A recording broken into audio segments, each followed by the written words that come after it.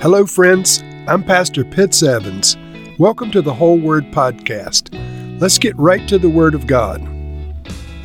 As I mentioned in the last segment, Isaiah is often divided into two sections.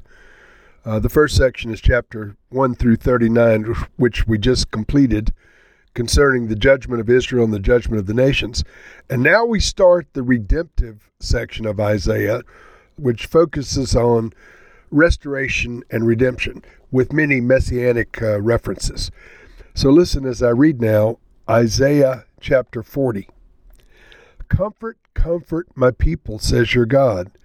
Speak tenderly to Jerusalem, and proclaim to her that her hard service has been completed, that her sin has been paid for, that she has received from the Lord's hand double for all of her sins. A voice of one calling, in the wilderness prepare the way of the Lord, make straight in the desert a highway for our God. Every valley shall be raised up, every mountain and hill made low. The rough ground shall become level, and the rugged places a plain. And the glory of the Lord will be revealed, and all people will see it together, for the mouth of the Lord has spoken. A voice says, cry out. And I said, what shall I cry? All people are like grass, and all of their faithfulness is like the flowers of the field. The grass withers, and the flowers fall, because the breath of the Lord blows on them. Surely the people are grass. The grass withers, and the flowers fall, but the word of our God endures forever. You who bring good news to Zion, go up on a high mountain. You who bring good news to Jerusalem, lift up your voice with a shout. Lift it up, do not be afraid. Say to the towns of Judah, here's your God. See, the sovereign Lord comes with power, and he rules with a mighty arm. See, his reward is with him, and his recompense accompanies him. He tends his flock like a shepherd. He gathers the lambs in his arms and carries them close to his heart. He gently leads those that have young. Who has measured the waters in the hollow of his hand, or the breadth of his hand marked off the heavens? Who has held the dust of the earth in a basket, or weighed the mountains on the scales and the hills in a balance? Who can fathom the Spirit of the Lord, or instruct the Lord as his counselor? Whom did the Lord consult to enlighten him? And who taught him the right way? Who was it that taught him knowledge and showed him the path of understanding? Surely the nations are like a drop in a bucket. They are regarded as dust on the scales. He weighs the islands as though they were fine dust. Lebanon is not sufficient for altar fires, nor its animals enough for burnt offerings. Before him, all of the nations are as nothing. They are regarded by him as worthless and less than nothing. With whom then will you compare God? To what image will you liken him? As for an idol, a metalworker casts it, and a goldsmith overlays it with gold, and fashions silver chains for it. A person too poor to present such an offering selects wood that will not rot. They look for a skilled worker to set up an idol that will not topple. Do you not know? Have you not heard? Has it not been told you from the beginning? Have you not understood since the earth was founded? He sits enthroned above the circle of the earth, and its people are like grasshoppers. He stretches out the heavens like a canopy, and spreads them out like a tent to live in. He brings princes to naught, and reduces the rulers of this world to nothing. No sooner are they planted, no sooner are they sown, no sooner do they take root in the ground, than he blows on them, and they wither, and a whirlwind sweeps them away like chaff. To whom will you compare me? Who is my equal, says the Holy One. Lift up your eyes, and look to the heavens. Who created all of these? He who brings out the starry host, one by one, and calls forth each of them by name. Because of his great power and might, not one of them is missing. Why do you complain, Jacob? Why do you say, Israel, my way is hidden from the Lord? My cause is disregarded by my God. Do you not know? Have you not heard? The Lord is the everlasting God, the creator of the ends of the earth. He will not grow tired or weary, and his understanding no one can fathom. He gives strength to the weary and increases the power of the weak. Even youths grow tired and weary, and young men stumble and fall. But those who hope in the Lord will renew their strength. They will soar on wings like eagles. They will run and not grow weary. They will walk and not be faint.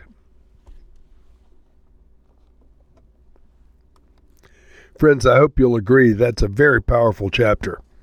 It's multifaceted, but I want to focus on a couple of the nuggets within it. First, it's a prophetic mandate for comforting Israel. Comfort, comfort my people, says God. Speak tenderly to Jerusalem and proclaim to her her sin has been paid for, and she's received from the Lord's hand double for all of her sins. So this looks forward to a time where the Lord will speak peace and comfort to his people, Israel, the Jewish people, for once and for all, a final comfort. And then that's immediately followed by a messianic promise that the New Testament quotes in all four Gospels as having spoken about John the Baptist. These are the words from Isaiah. A voice of one calling in the wilderness, prepare the way for the Lord. Make straight in the desert a highway for our God. Every valley shall be raised up, every mountain and hill made low. The rough ground shall be made level, the rugged places a plain. And the glory of the Lord will be revealed, and all people will see it together, for the mouth of the Lord has spoken. Now we have the advantage, friends, of the New Testament, which interprets that passage from Isaiah as being utilized in the ministry of John the Baptist as he prepared the way for Jesus. So the prepare the way of the Lord is speaking according to the New Testament of Jesus. And Isaiah looked toward that day and said that the people of Israel would have their sins forgiveness. Their sins have been paid for, Isaiah said in verse 2. And so this time of the payment for sins was coming, and it was fulfilled in the ministry of Jesus as proclaimed by John the Baptist. There's a number of words speaking about the Lord. All people are grass, and their faithfulness is like the flowers of the field. The grass withers and the flowers fall, but the word of our God endures forever. And so the Lord's promises, they will be kept. They will manifest in due season.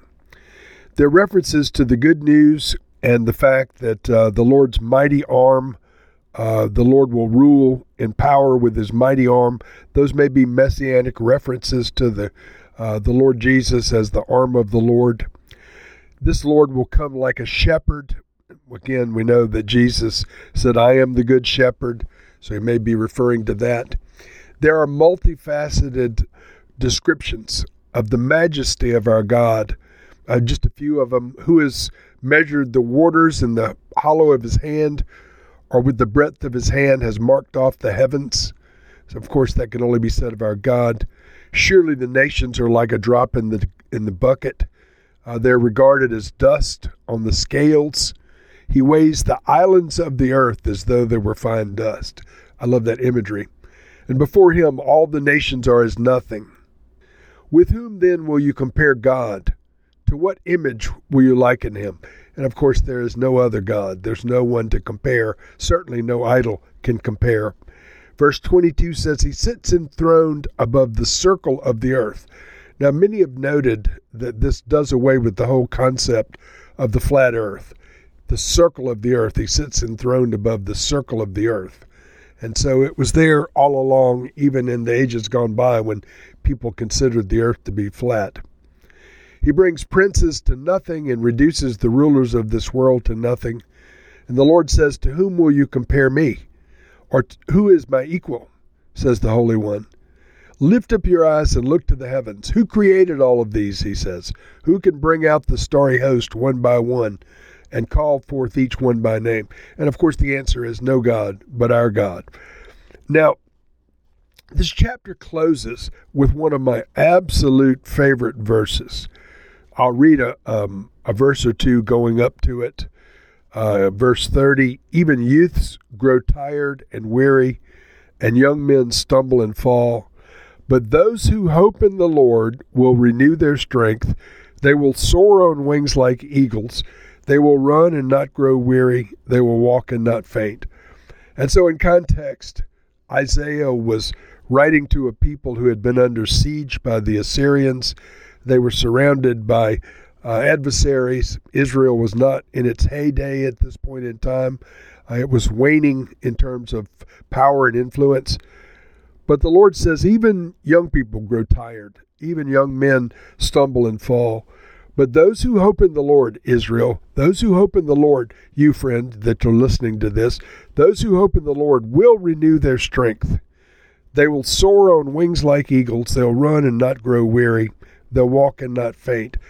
Instead of hope in the Lord, the King James says, wait on the Lord. Those who wait on the Lord will renew their strength. I want to just pause for a second.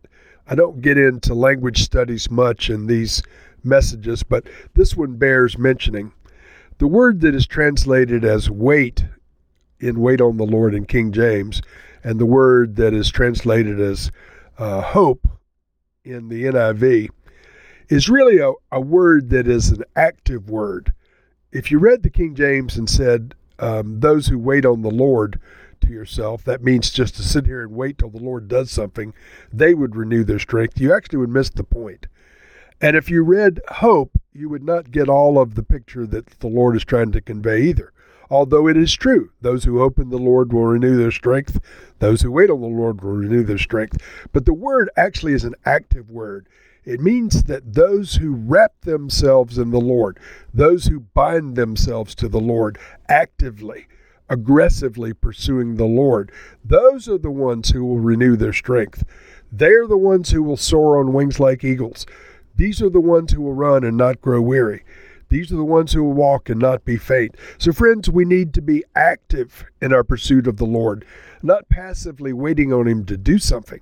While nothing seems to be happening to our liking or to our benefit, we need to be aggressively pursuing the God of our faith, the one that Isaiah says is the one who will shepherd us, the one that Isaiah tells us that He's the one who makes the mountains low. He's the one that fills in every valley. He's the one that all people will see when they look for God's salvation. And so, Lord, we recognize that we need You. We want to wait on You in the way that Your Scripture intends, actively pursuing You, aggressively desiring to know You.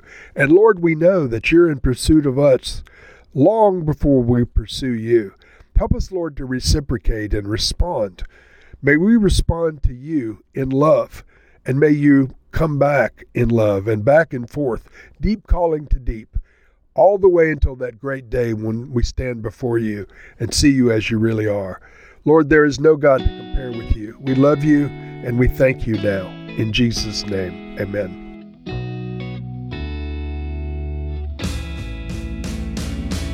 Thank you for listening to this episode of The Whole Word. It was brought to you by Whole Word Fellowship and the Northern Virginia House of Prayer.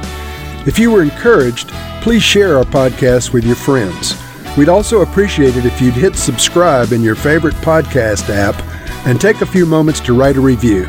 If you'd like more information on our church and our ministry, you can go to wholeword.net or wholewordpodcast.com for more information.